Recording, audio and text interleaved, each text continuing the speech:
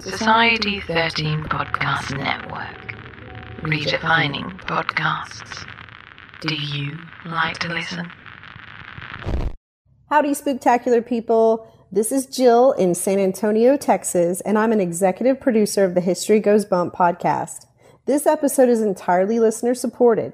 If you'd like to join me as an executive producer, check out the Support the Show tab at historygoesbump.com. Thanks for listening. Keep it spooky, y'all.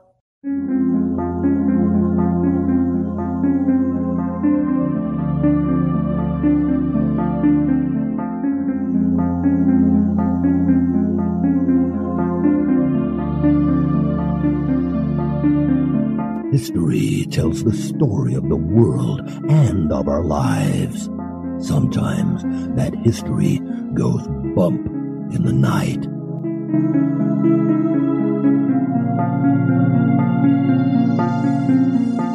Broadcasting from the center of oddity and the supernatural in Central Florida, it's the History Goes Bump podcast. Hello, you spooktacular people. Welcome to this 176th episode of the History Goes Bump podcast. Ghost Tours for the Theater of the Mind. I am your host, Diane. And this is Denise. On today's episode, we're going to be looking at the German castle near Holland, Michigan. It's actually the German castle at Castle Park, Michigan. This was suggested to us by our listener, Becky Sturgeon. Denise, this is another one of those locations that when you look at the haunted part of the history, there's not a whole lot of there, just a couple of lines. So we've added a couple of other legends that come from that area to kind of fill out the back end of the show. And that always works because we want to give our listeners full content. We also have the 9th installment in the 3rd series of Tim Prassel's Spectral Edition on this episode. We want to welcome to the spooktacular crew, Sierra. Hey, Sierra. Lisa. Hi, Lisa. Matthew. Hello, Matthew. Kenneth. Hey, Kenneth. Angela. Hey, Angela. Billy. Hi, Billy. And a name I get to butcher, Justine, I believe. And hello, Justine. I would have pronounced it Justine too, so hopefully we got it right. And now, this moment in oddity.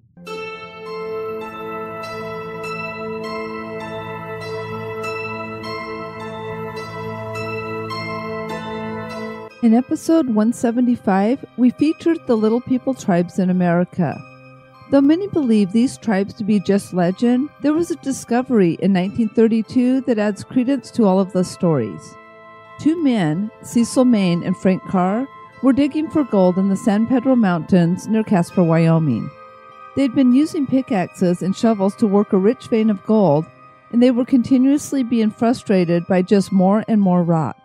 They decided to dynamite a section of the mountain to make the work go faster. The explosion revealed a cave that was 15 feet long and 4 feet high. The men explored the small cave and they discovered a 14-inch fully formed humanoid mummy. It appeared to be a male and was sitting in a cross-legged position on a ledge.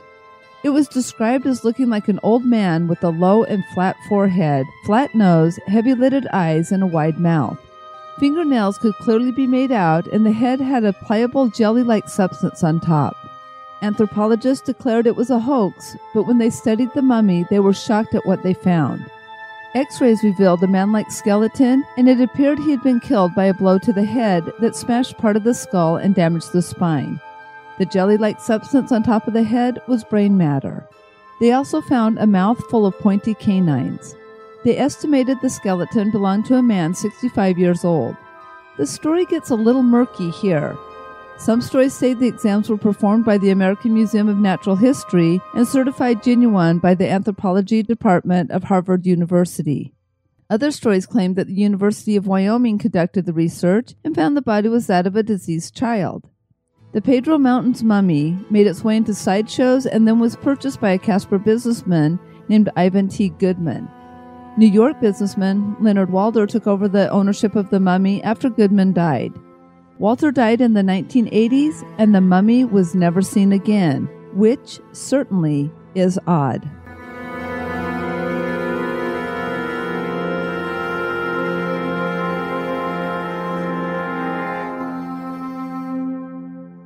You're not afraid of a little ghost, are you? And now we have This Month in History.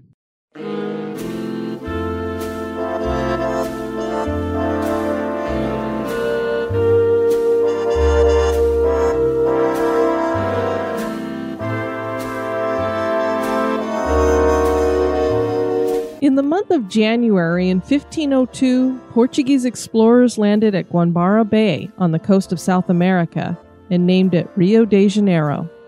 The name means River of January. The bay forms the opening of a river, and so that's how Brazil's second largest city got its name. The French wanted to make a play for the area, and so in 1565, 2 years of bloody battles began.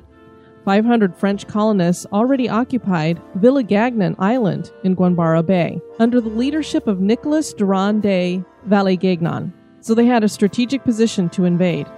The French lost and were debarred from the city. To protect from further invasions, the city was moved to a safer position on a hill, which was later named Castle Hill. In 1568, a medieval citadel was laid out and sugarcane was planted all around the settlement.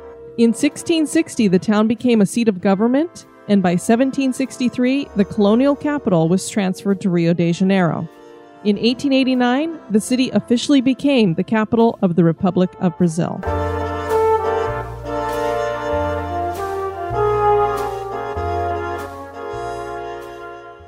Western Michigan was once an area of vast dunes along the shores of Lake Michigan.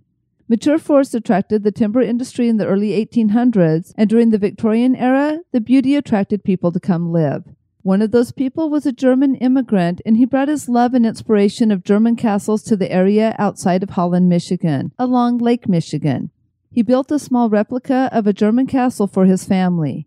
Castle Park developed around the castle as cottages were built for vacationers. The castle became an inn and now serves as a community center. It would seem that one of the original family members chooses to hang out here in the afterlife. There are also some interesting legends related to this area of Lake Michigan. Join us for the history and hauntings of the German castle at Castle Park. The logging industry came to this area of western Michigan in the early 1800s to harvest the vast forests and mill the trees into lumber. This lumber was then shipped across Lake Michigan over to Chicago via a schooner, and that really helped to build the city of Chicago, especially in the later 1800s after the Chicago fire. They needed a whole lot of wood because the whole city had burned, so they got a lot of it there from western Michigan. The trees were almost completely harvested, and soon the area was just barren dunes. By the mid-1800s, the forests were regrowing, and families started visiting on vacations. A Vermont militiaman had received a land grant after the War of 1812, and this patch of land on Lake Michigan was that property. Edward J. Harrington purchased the property in 1863, then sold it to the Turner family, who platted it for sale. Mr. Turner died and his widow remarried and no longer wanted the land. It then passed through the hands of 6 other owners before Emil Peller bought it and sold it to Michael Schwartz. Michael Schwartz was a German immigrant who came to America to escape Prussian militarism in the 1800s. He settled in Chicago and began buying properties. He soon became very successful and also a very wealthy man. He moved to Michigan, where he found a prime piece of real estate on Lake Michigan that was beautiful and also isolated. He decided to build his family a German feudal castle, and he did that in 1890. It was 3 stories and very Victorian. He felt like this estate would protect his wife and their 6 daughters and 2 sons from a corrupt and uncivilized world. Unfortunately, the kids were not crazy about moving away from the city life. They were very unhappy, and within 2 years, the family was moving back out of the castle. They built a home in nearby Holland and never returned to the castle. To us, it seems like a rather abrupt move, and many people besides us wondered why. In 1893, Reverend John H. Parr was headmaster for the Chicago Preparatory School, and he had taken a group of students out on an outing to Macatawa Beach on Lake Michigan. The group happened upon the German castle. Reverend Parr fell in love with that castle, and he was intrigued. He bought it, and he opened it the following year as a summer camp for the boys and girls. That would be a super, super cool camp, to go to camp in the beautiful area that's near Lake Michigan and be staying like in a castle. I would have totally wanted to go. Parents would come to pick up their children, and they would hang out for a while enjoying the area. This happened so often that soon the property was more of a family summer camp. The Parr family saw how things were going, and in 1896 the camp was closed and the castle was refurbished as an inn. So they figured, hey, if the parents are going to come hang out with their kids, let's really make this into some kind of a money-making operation here. Well, and not only that, is that it's nice to be able to do something together as a family instead of always having to separate out. Very true. They added rooms, expanded the sunrooms, and built a lobby. The inn was not enough for the demand, however, and the Parrs started selling lots around the castle for families to build summer cottages.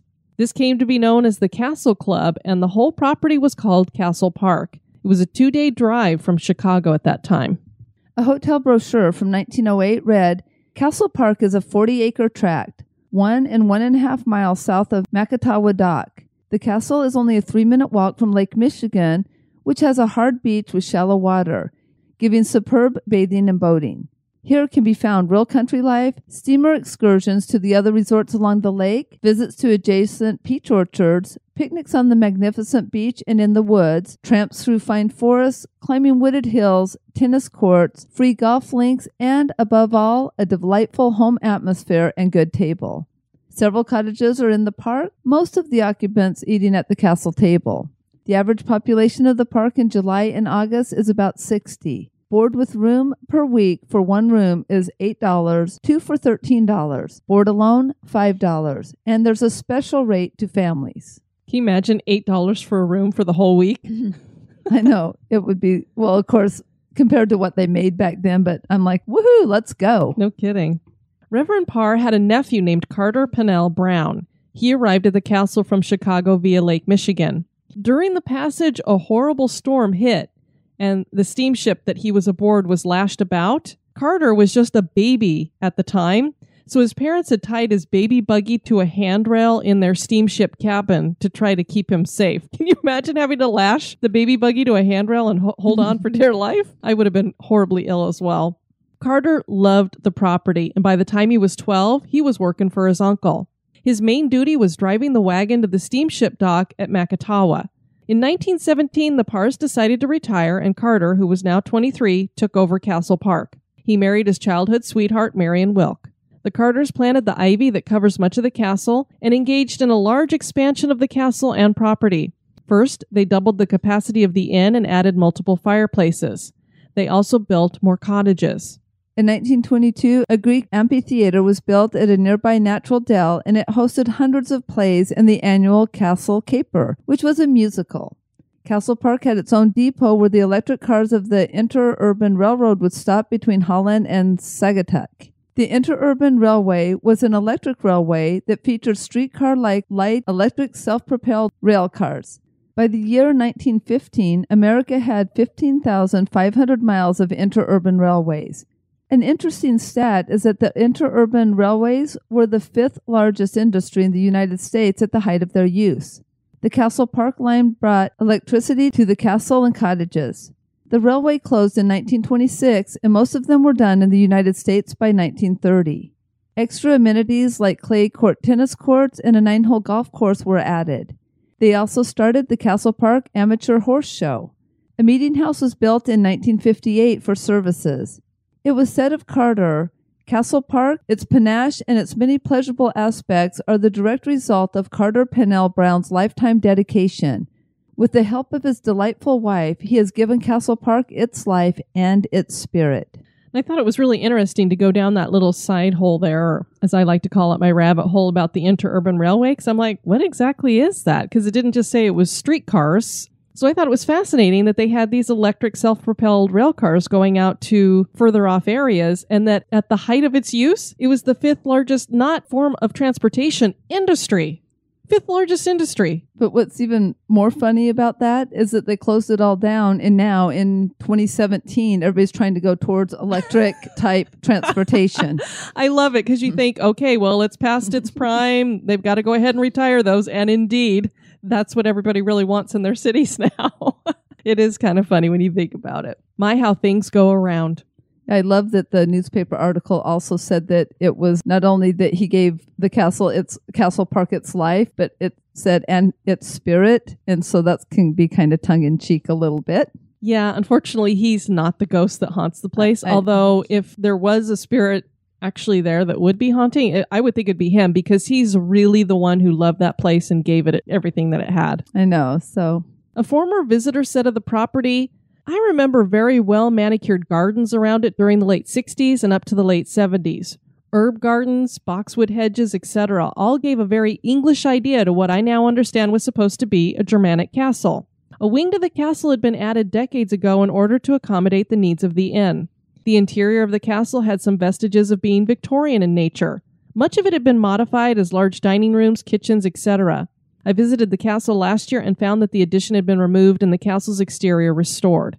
The Super English pub in the lower level appears to have also been restored. And these were just little tidbits that I found in different places on the internet because there wasn't a whole lot of information on this location out there. As a matter of fact, I had to go into the Wayback Machine to find a website that had an old brochure on it so that I could find out most of the stuff that I found on this. The Wayback Machine. So Diane, now it's out there. She time travels. That's right. I wish you actually could do that. I'm just going to get in that machine and go back and check it out, and then I'll come back and tell you what it's like. And she'll come back with like bruises and where she gets beat up and has to run away. She might have to show up naked. No, let's not. Well, that's what the movie did, remember? The Time Traveler's Wife? That's true. During the 60s, Ambrose Holford was a professor of fine arts at the University of Tennessee. He was also a Castle Park cottage owner. He brought a large group of his most talented students up to the castle to serve as waiters and pixies, which is what they called the waitresses. The waiters lived in the shack, and the waitresses lived in the hen house. Yeah, that wouldn't get anybody heated up today, would it? I know. I think that's a little politically incorrect now, but I thought it was cute. It is cute. These groups would put together incredible musicals and talent shows at the amphitheater.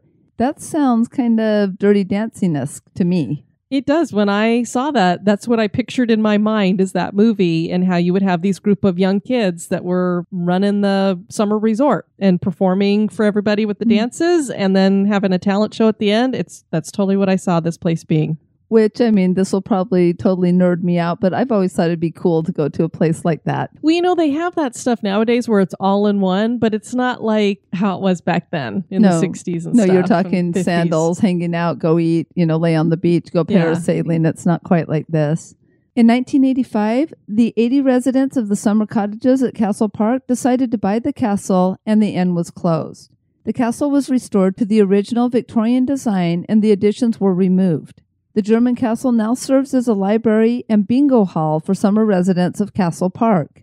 It is a private property and not open to the public and owned by the Castle Park Association.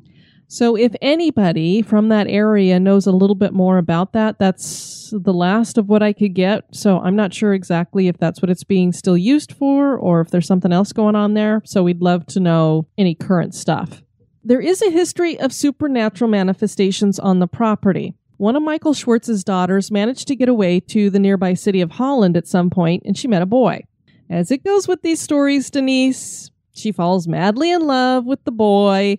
Her father does not like him and forbids any kind of dating going on there or them being together. He doesn't want her to have anything to do with this boy, especially this one in Holland. So the couple decides to meet secretly one night, and they eloped. Schwartz heard about it and tracked them down on the road, a shotgun in hand. He threatened the couple, and the daughter returned to the castle with her father, and he locked her in one of the rooms. So now she turns into Rapunzel. Something like that, I guess. The poor girl, of course, weeps bitterly. She's glancing longingly out the window, looking for her lost love, and she thinks she's just lost the love of her life.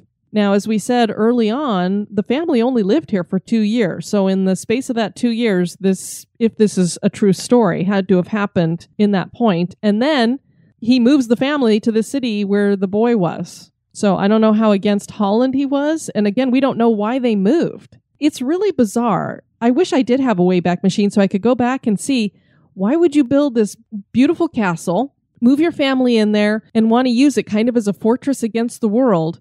And then 2 years later, you're moving to the city. So I don't know if the kids just complained so much about we hate being out here in the middle of nowhere that he just felt like he had to. I don't know if it was a money thing. I'm not sure. But then he moves the whole family to where this boy was. I don't know if they ever did end up getting back together again, if she married him. Not sure what all happened there. But what people are seeing here at the castle is the apparition of something that looks like a female. And she's looking out the castle window. And she seems sad, forlorn. So is this just an imprint of emotion that's been left on the castle? Because she didn't die there. We're not sure, but that's what people are seeing. Or have they been seeing a female apparition and they made up this legend to go with it, and none of this story is even true? There was a lot of people who stayed at the inn. Did somebody die there? Maybe. We don't know. But one of the interesting things about the area where Castle Park is located is that it is along one side of a mysterious phenomenon known as the Lake Michigan Triangle. This triangle's 3 points hit Manitowoc in Wisconsin, Leadington, Michigan, across from that city, and south to Benton Harbor, Michigan. Nearly 40 aircraft have just disappeared over this region. One of those was Northwest Flight 2501, which left New York in June of 1950, headed to Minneapolis, and disappeared near Benton Harbor. Extensive searches turned up nothing, not one piece of wreckage. A Soviet trainer jet disappeared during an air show near the triangle, and people have evaporated into thin air as well. In April of 1937, the freighter O.M. McFarland was sailing towards Port Washington in Wisconsin with Captain George Donner at the helm. He decided to retire to his cabin for a bit. The ship soon passed through the Lake Michigan Triangle. The captain had not returned from his nap by 6 p.m., so a crew member went to wake him. There was no answer to his repeated knocks.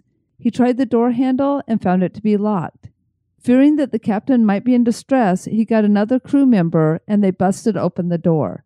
The captain was not in his cabin. He was nowhere to be found on the ship. He had just disappeared.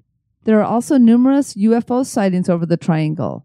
So many, in fact, that the FAA created a special lake reporting service to keep track of them all. When you have a government agency creating a special reporting service, that starts to make you think there's some legitimacy to these UFO sightings.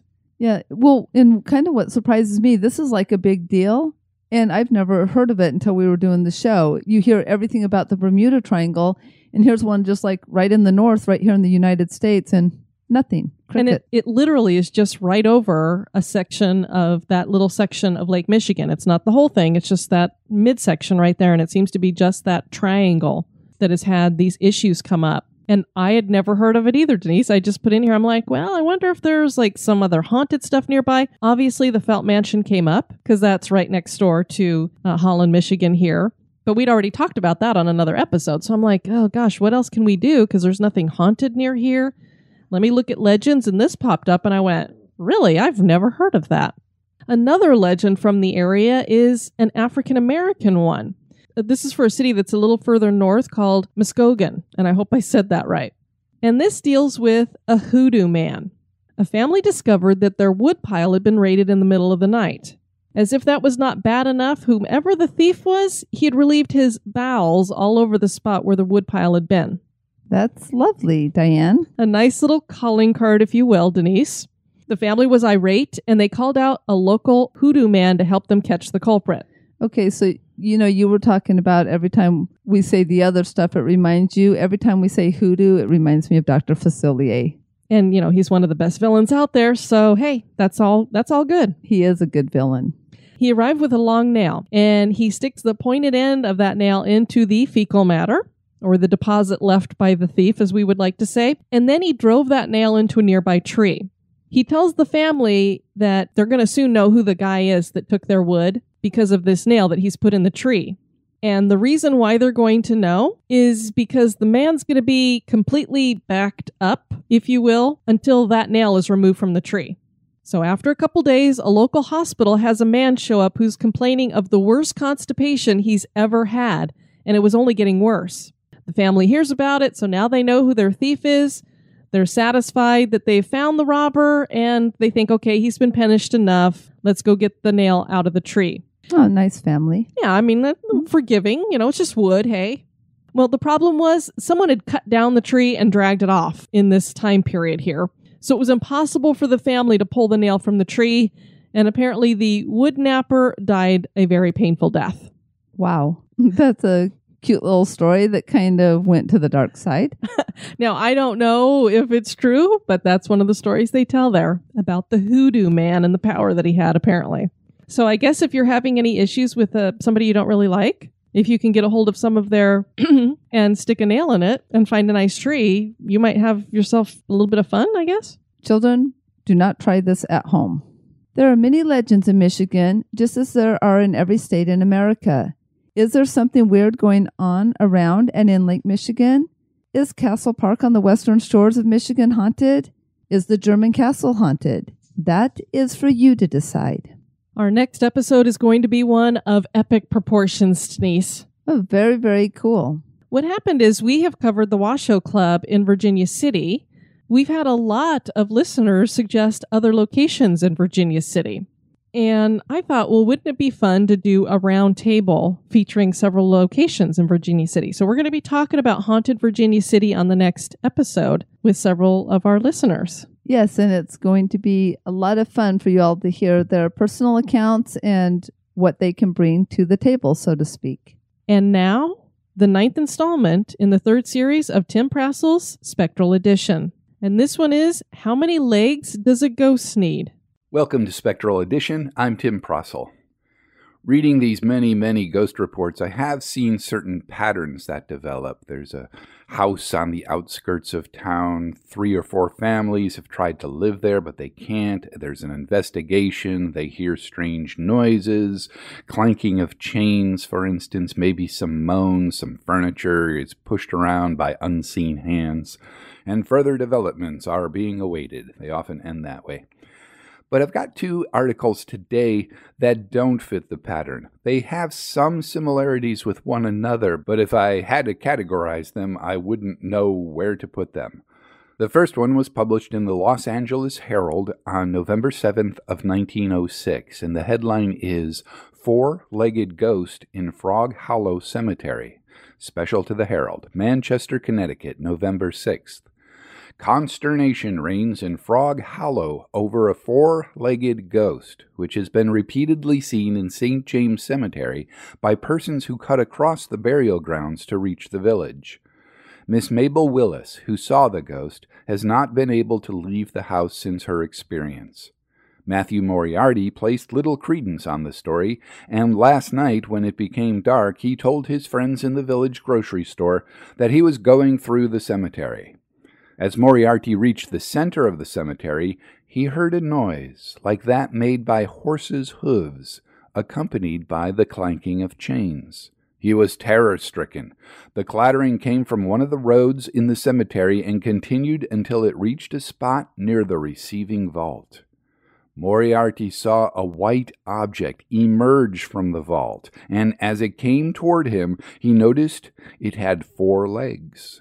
He started on a dead run and never looked behind him until he reached the store. Now that one has a bit of a sense of humor to it. The next one I'm not so sure about. It was published on May 21st of 1908 in the New York Tribune. The headline is, 101 Girls See Ghost. Appears in 6th Avenue Cemetery and leaves crutch. 101 girls who work in a 6th Avenue dry goods store are ready to swear that a ghost walked from a graveyard in the rear of the building yesterday. The reserves of the new West 20th Street Police Station hunted for the ghost for half an hour and found his crutch, which was material, not ghostly, although they couldn't find the ghost himself. No one has been buried in this cemetery for 3/4 of a century. The store shuts it in on the east, high brick walls edge it on the side streets, and the rest of the block is covered with other buildings. The girls say the old man had long white whiskers, and that one of his legs was missing. He carried a crutch, the girls declared afterward, and after laying his tombstone in its place, he hobbled across the graves to a high brick wall that fronts in 21st Street. Then he clambered over the wall and disappeared. A policeman found a crutch. It was near the wall in 21st Street. A skull and crossbones had been cut on one side, and the wood was worn and shiny with age. I'm inclined to think that maybe that was a living human being. What he was doing in the cemetery, I don't know. Why a one-legged man would leave behind his crutch, I don't know. And what the skull and crossbones is doing on that crutch, well, you just never know what you're going to run into with Spectral Edition. I'm Tim Prassel, and you've been listening to Spectral Edition. I have close to 300 of these articles, and I post one each Wednesday on my website, The Merry Ghost Hunter. There you can also find previously released audio versions of Spectral Edition. The name of the website again, The Merry Ghost Hunter. I hope you stop by. Thanks so much for that, Tim. We'd love to have you guys check out our website at historygoesbump.com. And Denise, if people want to send us some feedback, where can they do that? They can do that at historygoesbump@gmail.com. We also got some comments from BJ on the website. I don't know if this will count as an international review, but I'm currently deployed to Afghanistan and wanted to drop you a line to let you both know how much I'm enjoying your podcast. You've given me a great list of spooky and interesting places to visit when I return to the States and made these long hours away from my family go by a little faster. Thank you, and I look forward to more stories in the future. And my thanks to the Most Notorious podcast and Diane's appearance on it in October for turning me on to your show. I think it's wonderful how supportive the podcast community is towards each other. Yeah, that's really cool. I really enjoyed being on there with Eric, and we've gotten a lot of good feedback on that. And we just want to thank you, BJ, for your service to our country. We know the sacrifice that military families go through. I had commented back to BJ and let him know that my cousin had just been in Iraq a few years ago, and we've watched their family get uprooted and moved here and moved there, and him having to go be deployed to war zones. And it's a tough life, and you guys sacrifice so much. So we greatly appreciate you doing that, and we hope you get back safe. Yes, most definitely. We also heard from Preston via the website. Love the podcast. I start work at 2 a.m. every morning and spend the whole day in a truck. Love having something great to listen to while I'm on the road besides terrible radio music. Thanks. And from Dylan McNamara. I listen by iTunes. I really enjoy your shows. Thank you for your work and effort for the series. And then we want to send out a shout out to Miss Malone1 from Instagram, and she just got engaged at Disneyland. So congratulations to you. Yes, congratulations. And we can't have just one engagement. We also want to congratulate our Rachel Z, who might have a name that we can pronounce in the future, but she also got engaged recently as well. So congratulations to you as well, Rachel. I think that's what we're most thrilled about, Rachel, is that you might have a name change there. I don't know. I kind of like having Rachel Z, Mysterious Z. We're still going to call you Rachel Z no matter what. But we already know her fiancé, I guess is what we'll call him now. He's a very nice guy. Yeah, so does he officially now earn his pin that we gave him? Well, I think he can consider the pin that we gave him official now then, since he doesn't listen to the podcast. But as long as you're married to the other person, we generally give you a pin too. So yeah, and he did come on the meetup, and now he's married into the family, so to speak. God, that sounds really cultish.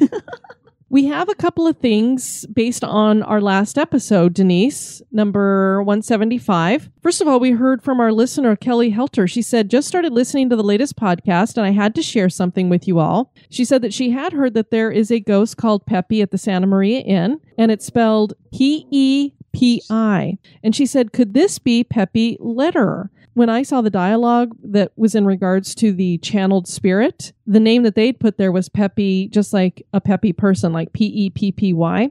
But this Peppy Lederer, who could possibly be the spirit, was a real person. And Kelly posted her picture. She said she was Marion Davies' niece, and along with her brother, headed up a crew of the younger degeneration at Hearst Castle. She was indeed a cocaine addict, and she committed suicide after being forcibly committed to an asylum and separated from her girlfriend. So apparently she was gay, and maybe that's why they put her in the asylum. I think her real name was Eleanor or something like that. Peppy was a nickname, but she was totally real and interesting in her own right. I learned about her by reading Barry Paris's spectacular bio of Louise Brooks.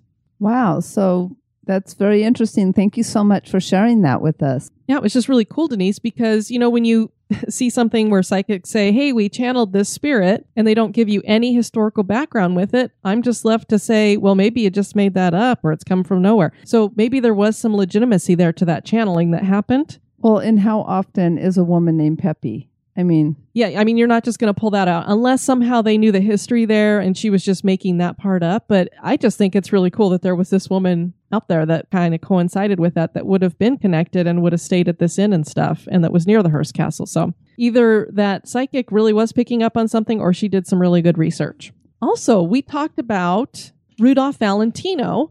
And I had done just a little sidebar mention, Denise, about this tin that I remembered growing up with in my mom's house. So I'm over at my mom's house on Friday because I clean their house for them. They're one of my clients. And lo and behold, the tin is still in the family, sitting there on a shelf. And my mom said, oh, this sent me down kind of a sidetrack hearing you mention that. And she goes, as a matter of fact, that was your grandmother. So it wasn't something that my mom had picked up at an antique store. It was actually something my grandmother had owned. So we get it out and we're looking at it and we're like, I wonder what this could have been. what did they use this for? Yeah, like mints, chocolate, like what went in it? We're like candy, body powder. And so we were looking at it, we looked at the bottom of it. So my mom went down that rabbit hole for us. See, I get other people So we have two Alices in the family. And Bob Sherfield also went down that rabbit hole because I posted the picture up in the crew and I was like, what do you think was in this? Well, we'll let him be the white rabbit. All right. Bob is our white rabbit. Well, this was from J.M. Bostwick and Sons, and I have an advertisement right here that was from November 21st, 1922. It appeared in the Janesville Daily Gazette. And right at the top, as you can see there, Denise, is the tin featuring Rudolph Valentino. There's several of them sitting here. It says the new Bota Box. I think that's how you say it. It's BEAUTEBOX.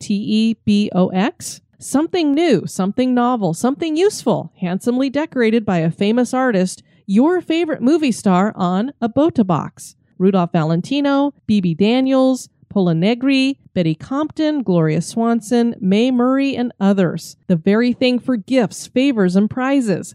Covers of round boxes can be used for wall decorations, plaques, etc.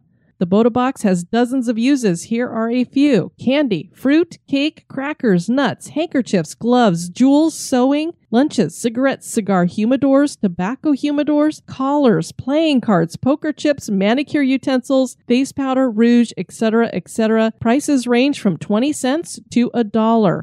On sale in fancy goods sections. And my mom also read that they would give these out as promotional things at silent movie premieres.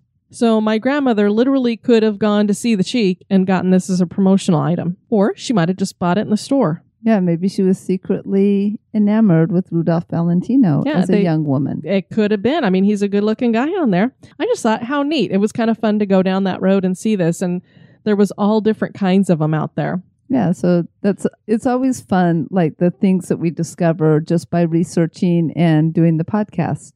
Then, Denise, I discovered another podcast out there that I've been binge listening to. It's called History Dweebs, and this has got 3 hosts on there. You've got Tim, the Colonel, and Brandy. And I'm on Team Brandy because they each have their own little team.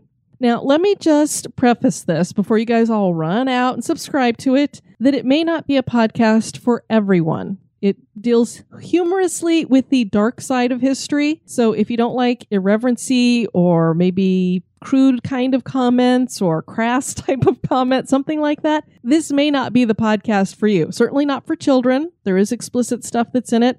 So you may want to listen to it. But if you do, give it a chance. Don't just listen to the first 5 minutes. You know, Denise, we have people who've given us 1-star reviews because they hate our chit chat. Exactly. Well, there's a lot of chit chat here. So if you don't like that, you're probably not going to like the show either. And listen to it. And I could tell you, Denise, at first I was like, what is this? And then I smiled. And then I was laughing hysterically. I was just rolling the whole time. So I really enjoy it. The other thing that I think is really cool about this podcast, Denise, is that it's like our twin. Maybe perhaps our darker twin or our irreverent twin. Well, it could be our yin and yang. There you go. We are yin and yang. I hadn't even thought about that. Ta-da. But why I say that is because they are building a family. Rather than a community, rather than a group of listeners, they have a family. And I think that's really cool. And then I went over to their Patreon page and I saw that they are a podcast like us, committed to being listener supported. They just come forward and say, hey, you're part of our family. If you guys want to support the show monetarily, great. Even if you don't support the show monetarily, we're still going to do it. So now, Denise, they've become one of the podcasts that we have added to our list that we support. Yes, they have. The other really cool thing is I went over, I joined their group on Facebook, and after I did that, Tim, who's one of the co-hosts there, sent me a private message. And this pertains to our Month in History segment that we did. And I asked him if it was okay if I shared this with everybody because it's personal stuff. And he said that he was fine with that. Oh, good. He said, hi, Diane. I just wanted to let you know I really enjoyed your latest episode. Also, your This Month in History segment. My ex-wife is Cambodian and was 8 years old when the Khmer Rouge took over. She spent 4 years separated from her parents working in a concentration camp. She eventually found her way to Thailand where she was rescued by some aid workers. She moved to the U.S. when she was 14. We visited Cambodia in 1999. I saw the killing fields and an old high school had been converted into a prison by the KR. It was a horrific sight. Bloodstains were still very visible on the concrete floor. She saw her grandparents starve to death, and she basically worked sunup to sundown in rice paddies. I'm happy your show is reminding people of this event. So many younger folks don't know about it. Yeah, so that, I mean, when I just think of that, my stomach just gets sick. It gets a sick feeling of what we have done in history as human beings to other people. It's just disgusting. Well, you know, Denise, they say that absolute power corrupts absolutely. And it's just people like this scumbag Pol Pot, Adolf Hitler, Chairman Mao, all of them. Stalin. They get into power and millions of people die. And this is something that doesn't get talked about a lot. There was a movie, The Killing Fields, was made a few years ago. But yeah, it's definitely not something that people talk about in history class. I certainly didn't learn about it in history class. So I don't know if they're teaching it nowadays, but definitely something people should know. So I'm glad that we were able to put that out there and put a little bit of a personal feel to it. So thank you, Tim, for sharing that. Yes, and also if you talk to your ex-wife, tell her thank you for allowing us to share a bit of her story. And we're glad that she escaped all of that and wish her the best. We have a couple of reviews to share from iTunes. The first review is from Sig Signify, love it 5 stars. This is an updated review. They bumped their rating up to a 5-star. The host used to be a little chatty, but over the last few months, they fixed that. It's now an excellent paranormal podcast. I look forward to every episode. Well, thank you very much for that. And Cesro, History in the Paranormal, Match Made in Heaven, 5 stars. I just love this show. I've always been quite interested in the paranormal, and I love studying history. Blending the two into a podcast is genius. The hosts are so easy to listen to, and they're funny. Some paranormal podcasts are interesting, but the host or guests are sometimes difficult to listen to. Not this one. I listen while I work since I have a desk job and can't get enough of this show. I'm new to this podcast, and so I'm finding myself listening to 3 to 5 in a day. Don't tell my boss. Loving it, and keep up the wonderful work, ladies. Well, thank you so much. We won't tell your boss. We want to thank you guys for listening to this episode. I've been your host, Diane. And this has been Denise. You take care now. Bye-bye. This episode has been brought to you by our executive producers. We'd like to welcome new executive producers, Preston Headley and Matt Zupka. We'd like to thank Rhonda Borgen for upping her donation. And also thank you to Donna Hart for your one-time donation. Thanks. Be sociable. Drop the chain rattling, neck biting, and shape shifting. And join us on Facebook and Twitter at History Goes Bump. Like the page and follow us.